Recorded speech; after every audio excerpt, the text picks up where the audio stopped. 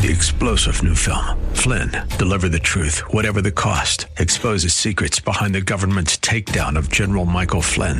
Flynn knew what the intel world had been up to. He ordered the first audit of the use of contractors. This set off alarm bells. He told the truth. He was the most dangerous person for Donald Trump to hire. They had to get rid of Flynn.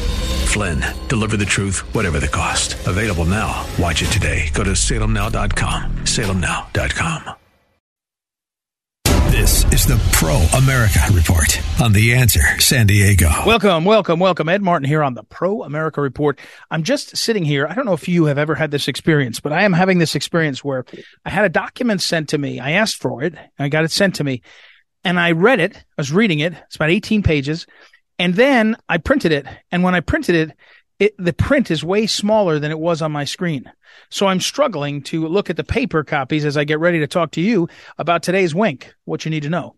By the way, go to proamericareport.com, proamericareport.com, sign up for the daily wink. Follow me on Twitter at EagleEdMartin, at EagleEdMartin on Twitter, and phyllisschlafly.com is our website. You can contact me through the website or email me, ed@phyllisschlafly.com. So what have I been digging into?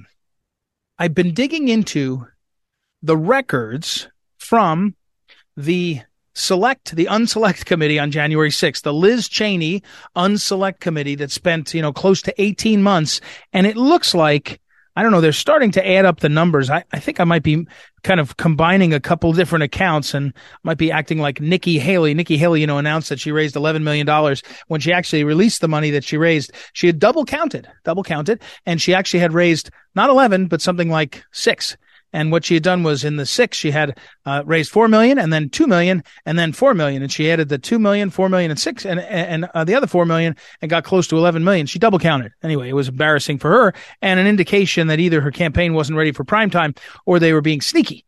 So when I say this, it looks like the unselect committee of Liz Cheney and the crew spent somewhere around $15 million. $15 million. And one of the things that I asked for, I haven't gotten that yet, is a breakdown of a copy of the transcripts of the hearings themselves, the public hearings, as well as a breakdown of the coverage, the TV coverage. I'm not sure that's all available, but anyway, this is my point. The reason why I'm asking is one of the central tenets of our American legal system is the notion of due process, right? Due process. And that's a little bit amorphous, the term. Like if you went out and said, hey, did you get due process? I say, yeah. You can't take my stuff without going through the right process. Good. Okay. That's due process, part of it. Due process. You can't arrest me without having reasonable reasons to arrest me. Have an actual warrant, probable cause or justifications under various laws to take away my liberty by detaining me. All these things, due process. When someone wants to come and take my stuff, look at my stuff, subpoenas, surveillance, due process, and it feels to a lot of us like the American tradition, this tenet of American life, due process, is being denied. It's being denied. It's not just when the NSA head, Clapper, I think it was Clapper at the time. It was either Clapper or Brennan lied to Senator Rand Paul when he was asked, are you looking, is NSA snooping on Americans? And he lied. No, they're not. And then later came back and had to admit, I lied. So it's not so much only like the NSA snooping, which is a problem. There's lots of problems. It's not just the surveillance state, which is developed as a problem. It's not just the FBI, which has enforcement agents, lawyers, and others who are either redacting documents, changing testimony, distorting FISA applications to the Foreign Intelligence Surveillance Court or Foreign. Is that what it is? Is it? Yeah, I think that's right. The Secret Court. All these Patriot Act things that happen that we have grown to regret more and more. It's also some of the basics, other parts of it. So one of the aspects of due process in our system is the idea that you can get an impartial adjudication, an impartial arbiter of the situation so that you have a chance to prove your point. And I say it like that because it actually can mean in some cases that you're required to have a judge that is without bias. It's not only a jury. I'm interested in jury. I'm going to talk about that in a second, because what you need to know is the due process denied in this current environment that we're living in, it's one of the aspects that's being denied all of us of a certain side of the aisle, I'd say, or a certain temperament, certain ideological background. The due process denied is about having an impartial, unbiased arbiter of the facts and the law for us to try to prove our case. And so you can say, and I'm not doing that now, you could go through how the judges in our system, too many judges are really biased. You can go into the Soros-funded DAs. And by the way, there's Soros-funded judges also. But that's not what I want to talk about. Because one of the things that feels fundamental to American life, and of course is not that common, is the right to jury trial by a jury of your peers. And the reason they say it's not that common is not many people have to go through it. I don't know if you could go right now and do a survey of our listeners. How many of our listeners have gone and done a jury trial? I would say been the subject of a jury trial. Say they have a dispute with their plumber, and the plumber decides to fight the dispute, and you go to court, and the court says, we got to figure this out. We'll get a jury, and you go to jury. Or someone gets in trouble with the law and has a jury. I'm not sure how many people have been through that. No, I don't think that many. I'm not sure how many people have served on a full jury. Many people get called and don't end up serving. So that's the question. That's the wonder I have about that's why I'm phrasing it that way about an impartial and without bias adjudicator. But putting aside judges, let's talk about due process denied in the case of the Unselect Committee and Liz Cheney and the gang. Because what we're seeing when you look at the documents now that are coming out, and some of them have been out, but some of them haven't been, and some of them I haven't examined until now. So putting that all together, you're talking about, looks like tens of millions of dollars spent in such a way to influence the public in the direction of, I guess the Unselect Committee and Liz Cheney would want to say it is a political argument. I don't think they'd want to admit it too freely, because you're not supposed to use your official efforts, your official office, your official staff to further a political, meaning a partisan political argument. But I think they would say maybe it was a legal argument, a public argument, whatever it is. They clearly positioned it as a public display to influence the people about what they believed happened. And it is a partisan effort, not for one party or the other, but for one viewpoint. So it's partial. It's not impartial. When you look at what they showed, when you look at the video that they made available, in other words, the Unselect Committee of Liz Cheney and the gang, they did not make all the video available to the media or anyone else. So, and they, by the way, they weren't required to. They're just a congressional committee. They were a rogue congressional committee, but they're not, there's no legal requirement that you do that you respect due process as to, say, the right of the accused to confront their accuser, or for a proceeding to have true, real opposition and contentious debate over things. There's no requirement of that. On the other hand, when you're spending tens of millions of dollars, you look up at the end of it and you say, what did they accomplish with tens of millions of dollars? What was it that they were trying to do with tens of millions of dollars and dozens and dozens, I don't know how many, 100 hours of primetime TV and millions of social media generated contacts? What is it that that the Liz Cheney Unselect Committee was trying to do? And the answer is they were trying to persuade us, brainwash us, and in particular, if it was effective on a third of the country, half of the country, in particular, it was effective on the D.C. residents who saw it in their hometown paper, the Washington Post, who saw it in their hometown news every day, who saw it on the national news if they watched that, who saw it everywhere about their hometown. And those are the people that are the jury of your peers if you go before that jury. If you're Donald Trump, if he's indicted, if you're the January 6th defendants, if you're going to court, that's the reality. That's the reality of what happened.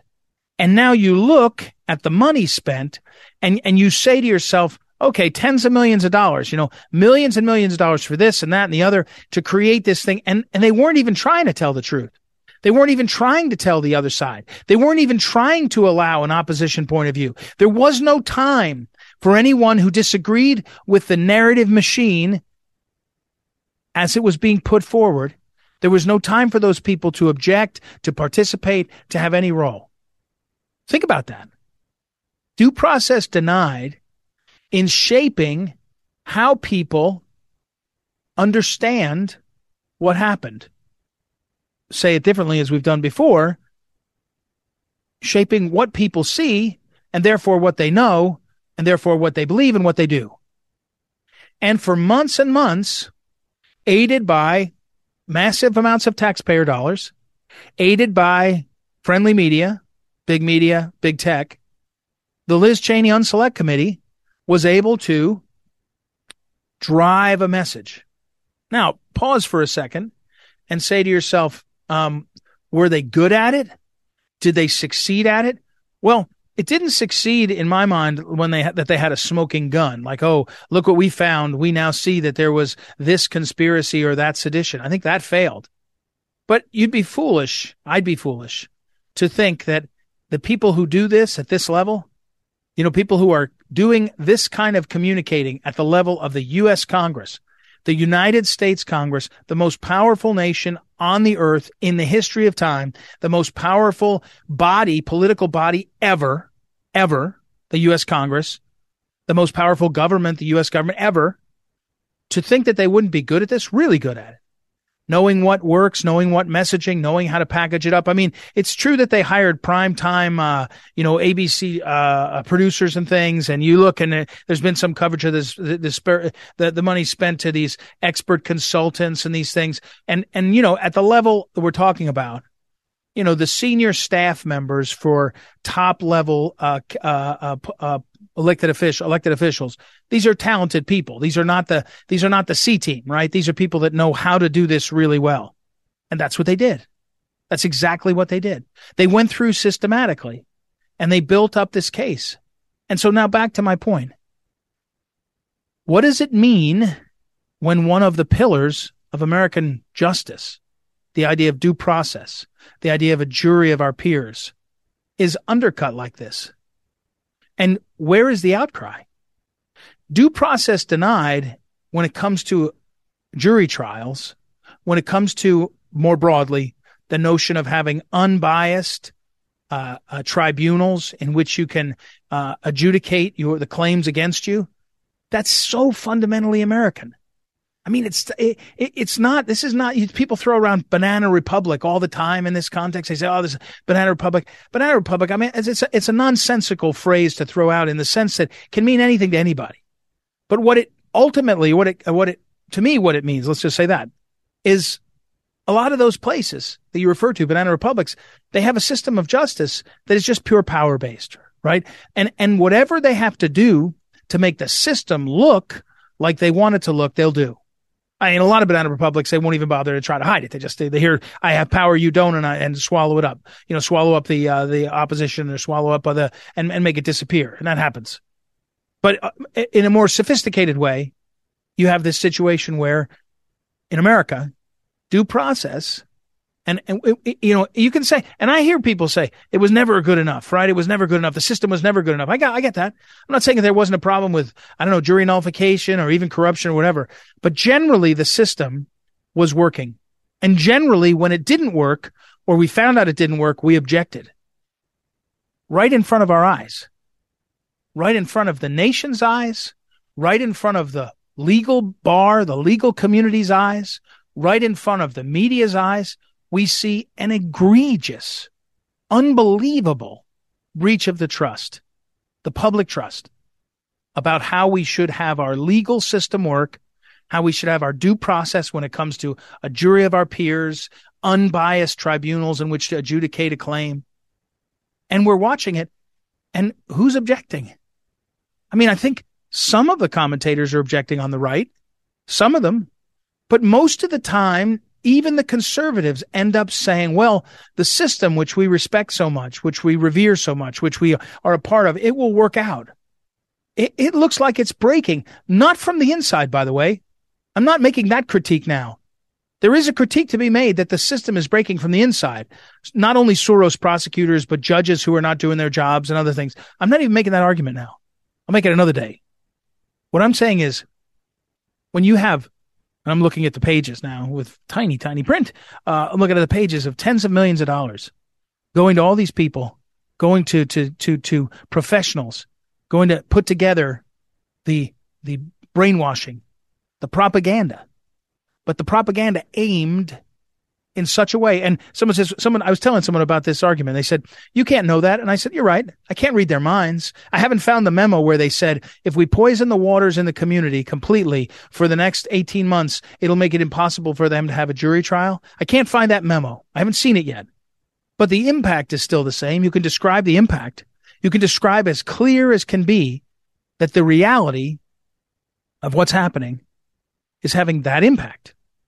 That there's no chance you have a jury trial of any serious fairness. There's no chance you have a tribunal in which you can adjudicate the claims against you that you feel that is unbiased. It doesn't make sense. And yet, where's Liz Cheney and Benny Thompson and the Select Committee? Where are they being pulled before a body to say, why'd you do this? Why'd you damage America like this? Major problem. All right, that's what you need to know. And we will take a break and be right back. It's Ed Martin here on the Pro America Report. Back in a moment.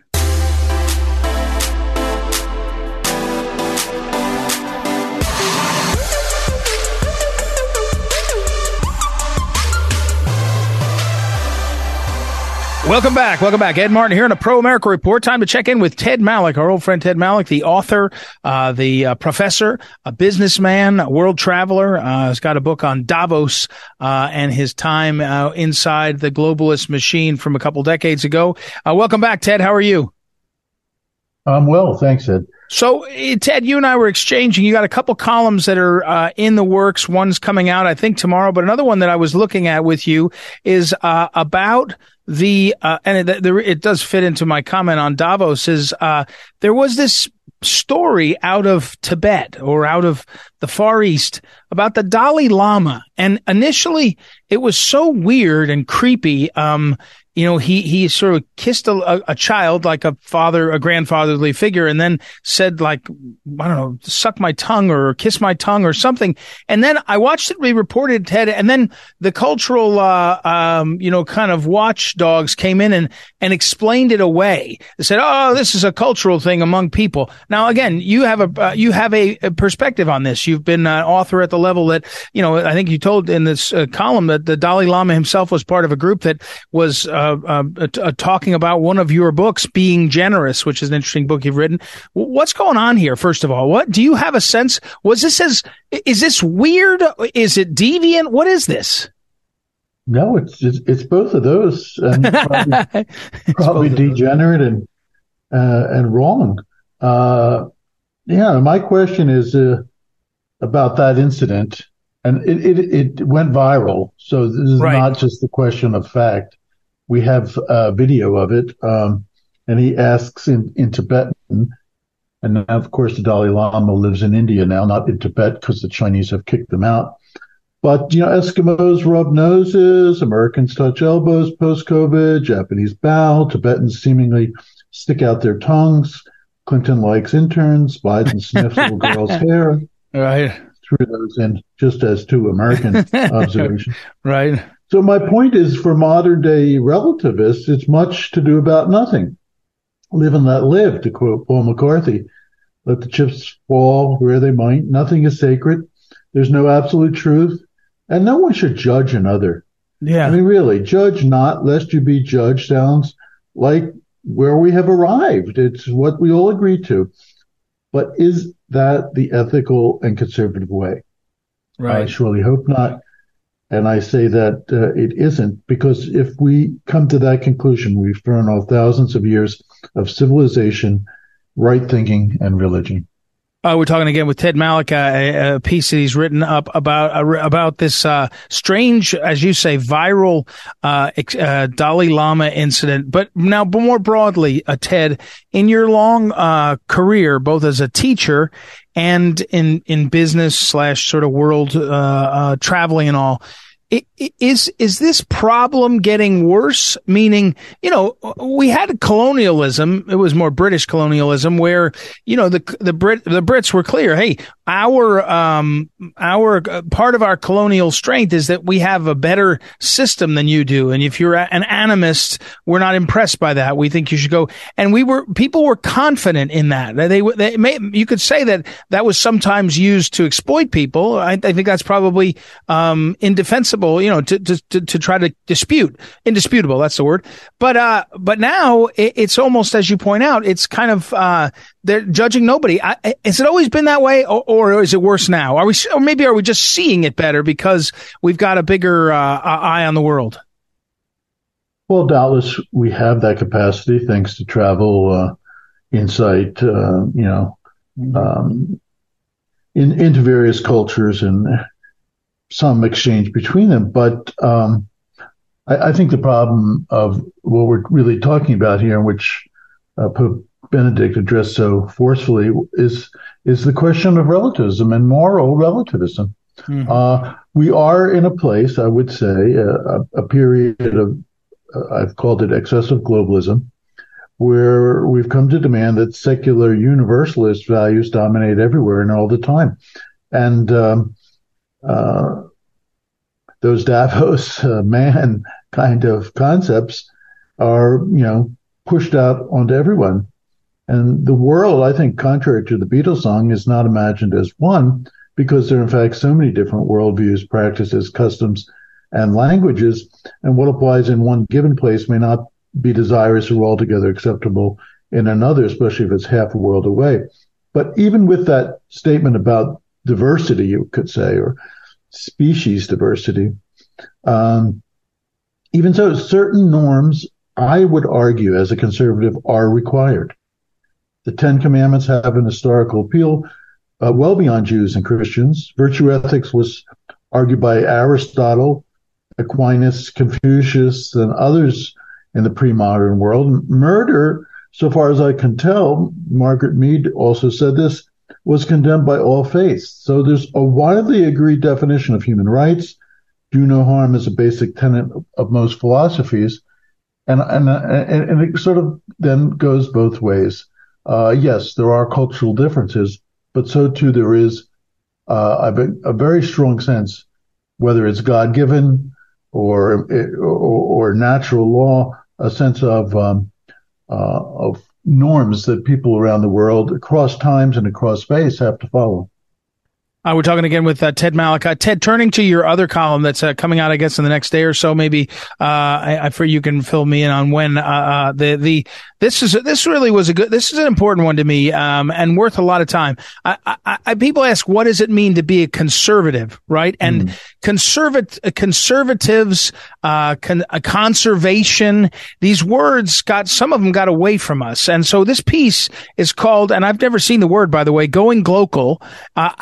Has that word been out there? Are you creating that word? And then walk us through what you see. I can't take credit. The word has been out there. I'm just using it as a handle. Yeah. That's interesting that, it's not as familiar as it should be. I mean, of course, we live in a more globalized world because, germs and armies and airplanes, et cetera, cross boundaries. But I'm suggesting where we really live and what we forget and have forgotten is the nature and meaning of place. And that is a very localized phenomenon, and it's where we live our lives. And I say that conservatives need to take back this issue of conservation, which, after all, we originated in the first place. Do you think this is another one that the span is what I wonder about?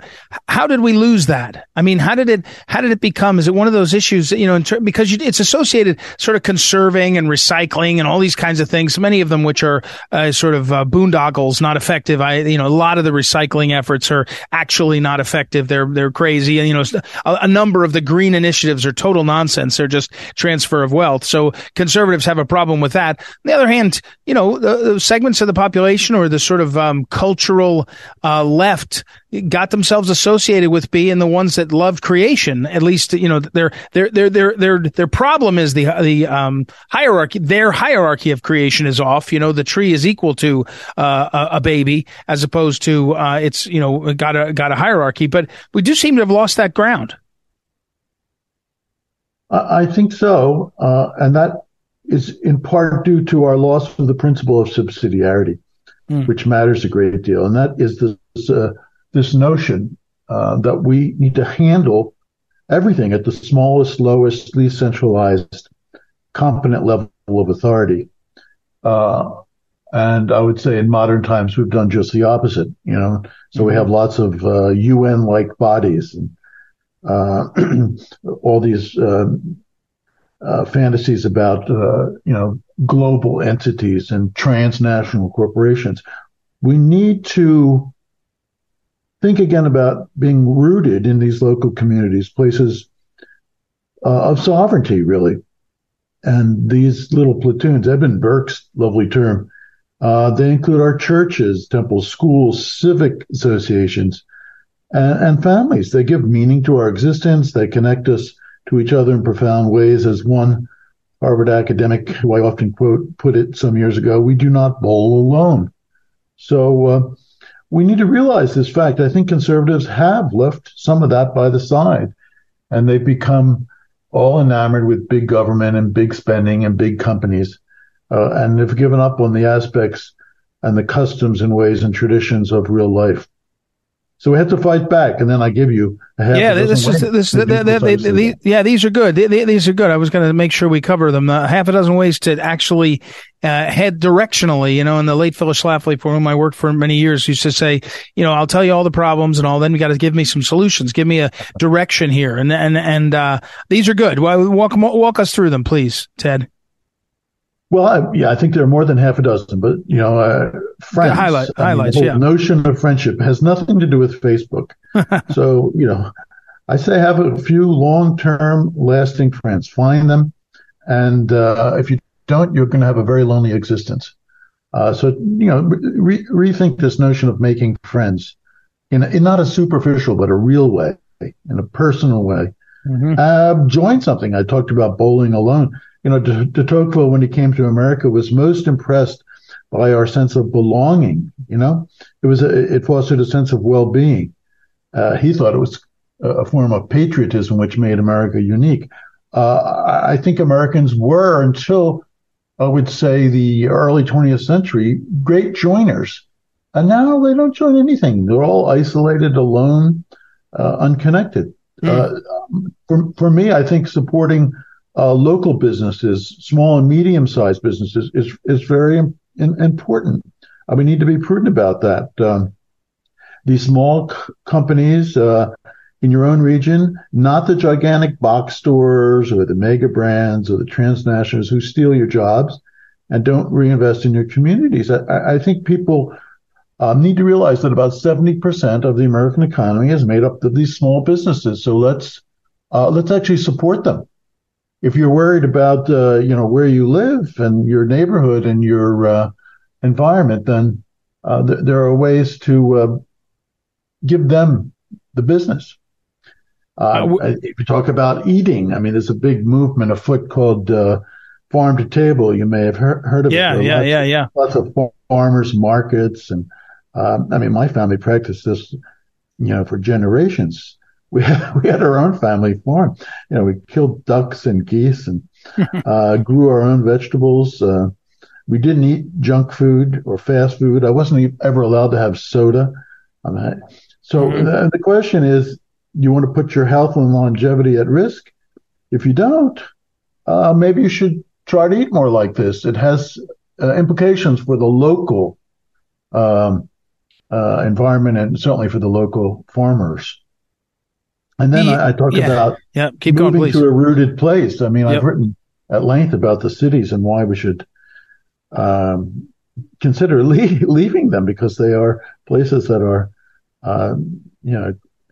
quite sick. Right. And finally, a basic one I think you would agree with me on is we need as human beings to attend church, temple, synagogue. I'm not telling you which, right? Because our republic, if we can keep it, Benjamin Franklin said at the end of the founding, was an experiment in democracy based in the freedom of religion. And the nation was, I think, founded in the spirit, as witnessed in the Mayflower Compact, in our very Constitution. City on the Hill, a nation's survival is based on and implies a separation of the any established church. Yet today, Americans, we saw this in the recent polls, are losing their spiritual zeal and falling out of faith.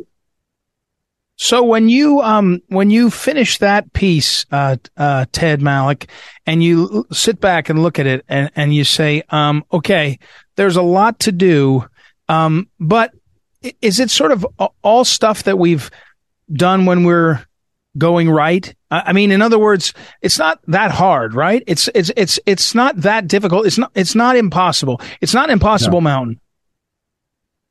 Oh, no, it's not impossible. In some cases, it might mean a directional turn or change or more of this, less of that. But yeah, the country itself, I mean, even within our lifetime, certainly our parents, our grandparents, and maybe even ourselves, we've done many of these things. So as in conservatism, you have to get back to some of those right things, and we have to give up on some of those wrong things, and we have to make our case. I think we don't make our case very much any longer. Yeah, I think you're right. I think it's a very helpful one. All right, Ted Malloch, as always, thank you very much. Ted, is that second column? Do we know it's running? I wasn't sure when I. Yeah, I think tomorrow. Yes. And over at One America News. Correct. Okay, I'll put up the link to that. I'll find it when we get it up with that. All right, Ted Malloch, everybody, thank you as always, Ted. We'll talk again very soon, and I will put that up on social media. Ed Martin here on the Pro America Report. Don't forget, you can find all of that at proamericareport.com. Be right back. Ed Martin here on the Pro America Report. Back in a moment.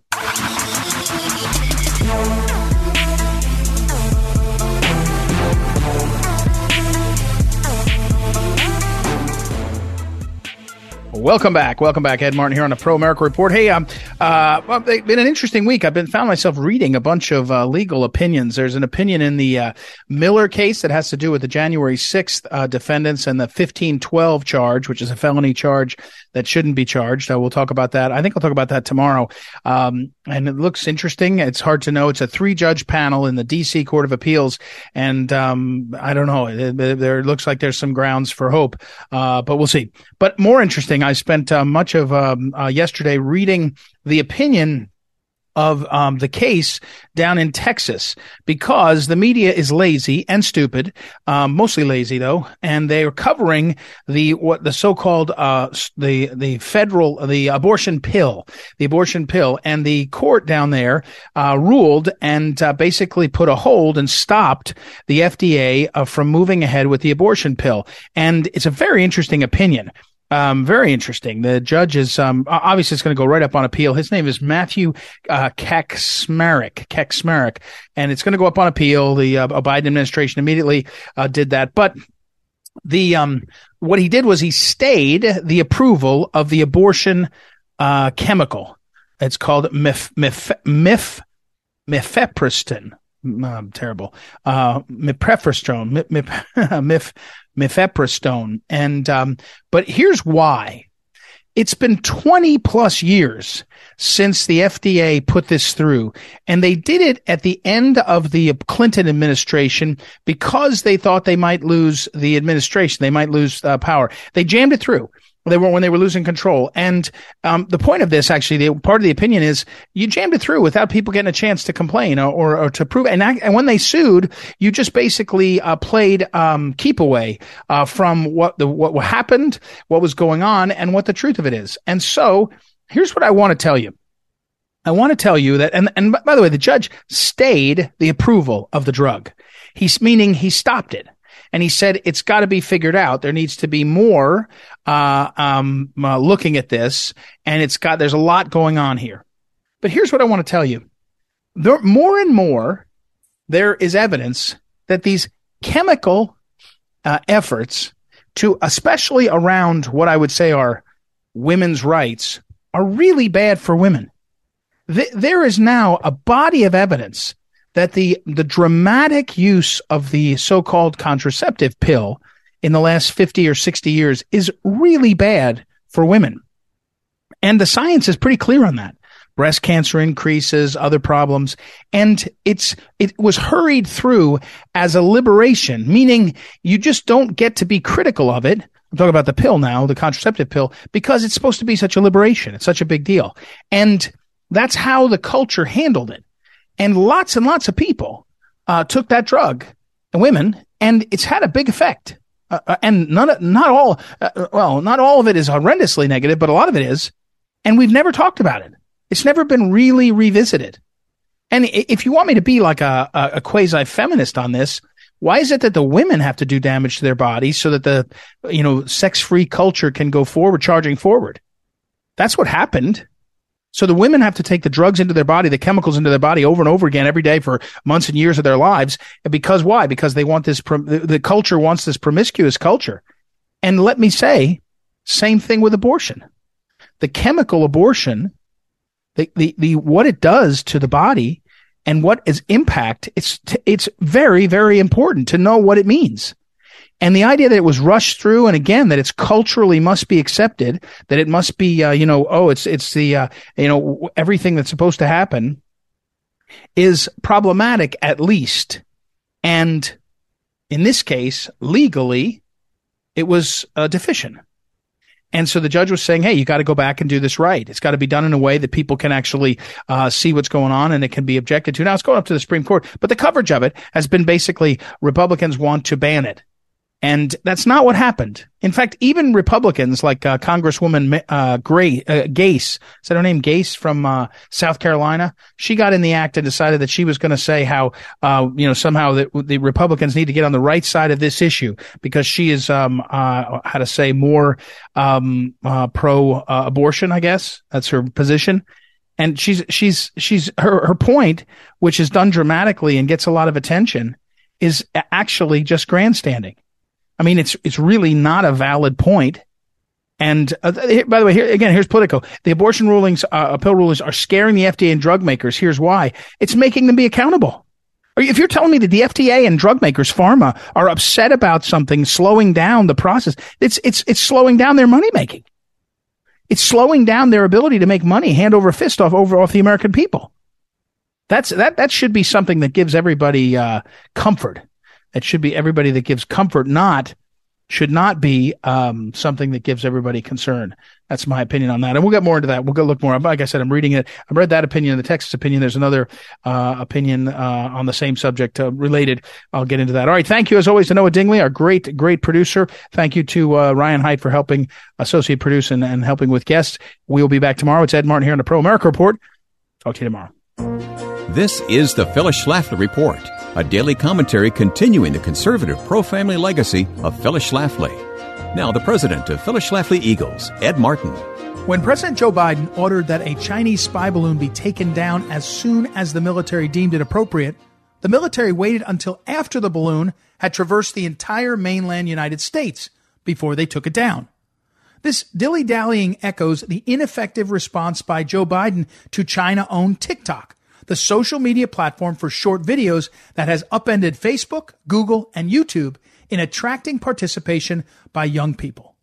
Many have observed the threat that TikTok poses to the United States as TikTok foments and monitors addictive behavior by tens of millions of young Americans. Meanwhile, the consequences of the power grab by unelected officials in D.C. in rejecting the authority of duly elected presidents is breathtaking. Even now, the deep state may not be promptly obeying orders by Biden, who's the current president, as it apparently defied for days Biden's order to shoot the balloon down. The D.C. elite failed to safeguard our southern border against the invasion by illegal aliens, so it's not surprising that they failed to protect our airspace, too. Fortunately, Republicans control the U.S. House now and can hold hearings to compel answers about these repeated breaches of our border security, as Representative Marjorie Taylor Greene of Georgia properly demanded. Greene remarked that the POTUS is the commander-in-chief. We must investigate and hold accountable those who broke rank, and immediate congressional hearings on this issue are necessary to accomplish this. Courts should end their long-standing practice of deferring to federal agencies based partly on the fiction that these bureaucrats somehow know better how to handle matters of state rather than our elected officials. If the American people thought that General Mark Milley would make a better commander-in-chief than the president, we would have elected him. Contrary to popular belief, deep state bureaucrats do not always act in the best interests of Americans. The deep state advances the globalist interests of China, it seems, rather than the people who are paying their salaries, the American taxpayers. The sooner we acknowledge this sad truth, the sooner we will be able to restore the constitutional framework that our founding fathers left to us. This has been the Phyllis Schlafly Report with Ed Martin, president of Phyllis Schlafly Eagles. And we think it's time to take Washington back from the power brokers. At phyllisschlafly.com, we're organizing a grassroots movement to stand against the deep state bureaucrats who control government. For the latest strategies, go to phyllisschlafly.com. That's phyllisschlafly.com. Thanks for listening, and join us again next time for the Phyllis Schlafly Report.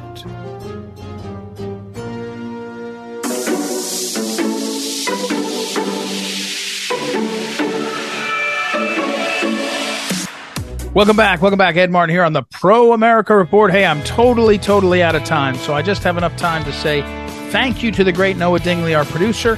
Thank you to the great Ryan Haidt, our associate producer.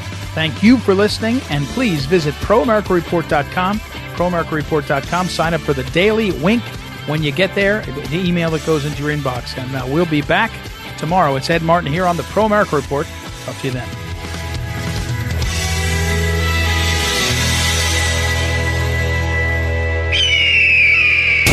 Is the Pro America Report on The Answer San Diego.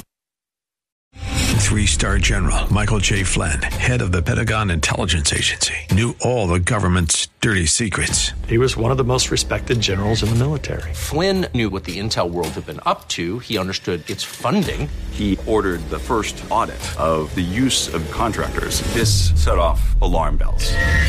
The explosive new documentary, Flynn, Deliver the Truth, Whatever the Cost, uncovers the facts behind this scandal. Flynn told the truth. He was the most dangerous person for Donald Trump to hire. I find out the worst enemy that I'm going to face in my life is right here in America. They took my assessment and they wanted me to change it. And I was like, I'm not changing it. They had to get rid of Flynn. With in-depth interviews, archival footage, and never-before-seen personal records of the man behind the headlines. I just felt like I was drowning. Flynn, Deliver the Truth, Whatever the Cost. Available now. Watch it today. Go to salemnow.com. salemnow.com.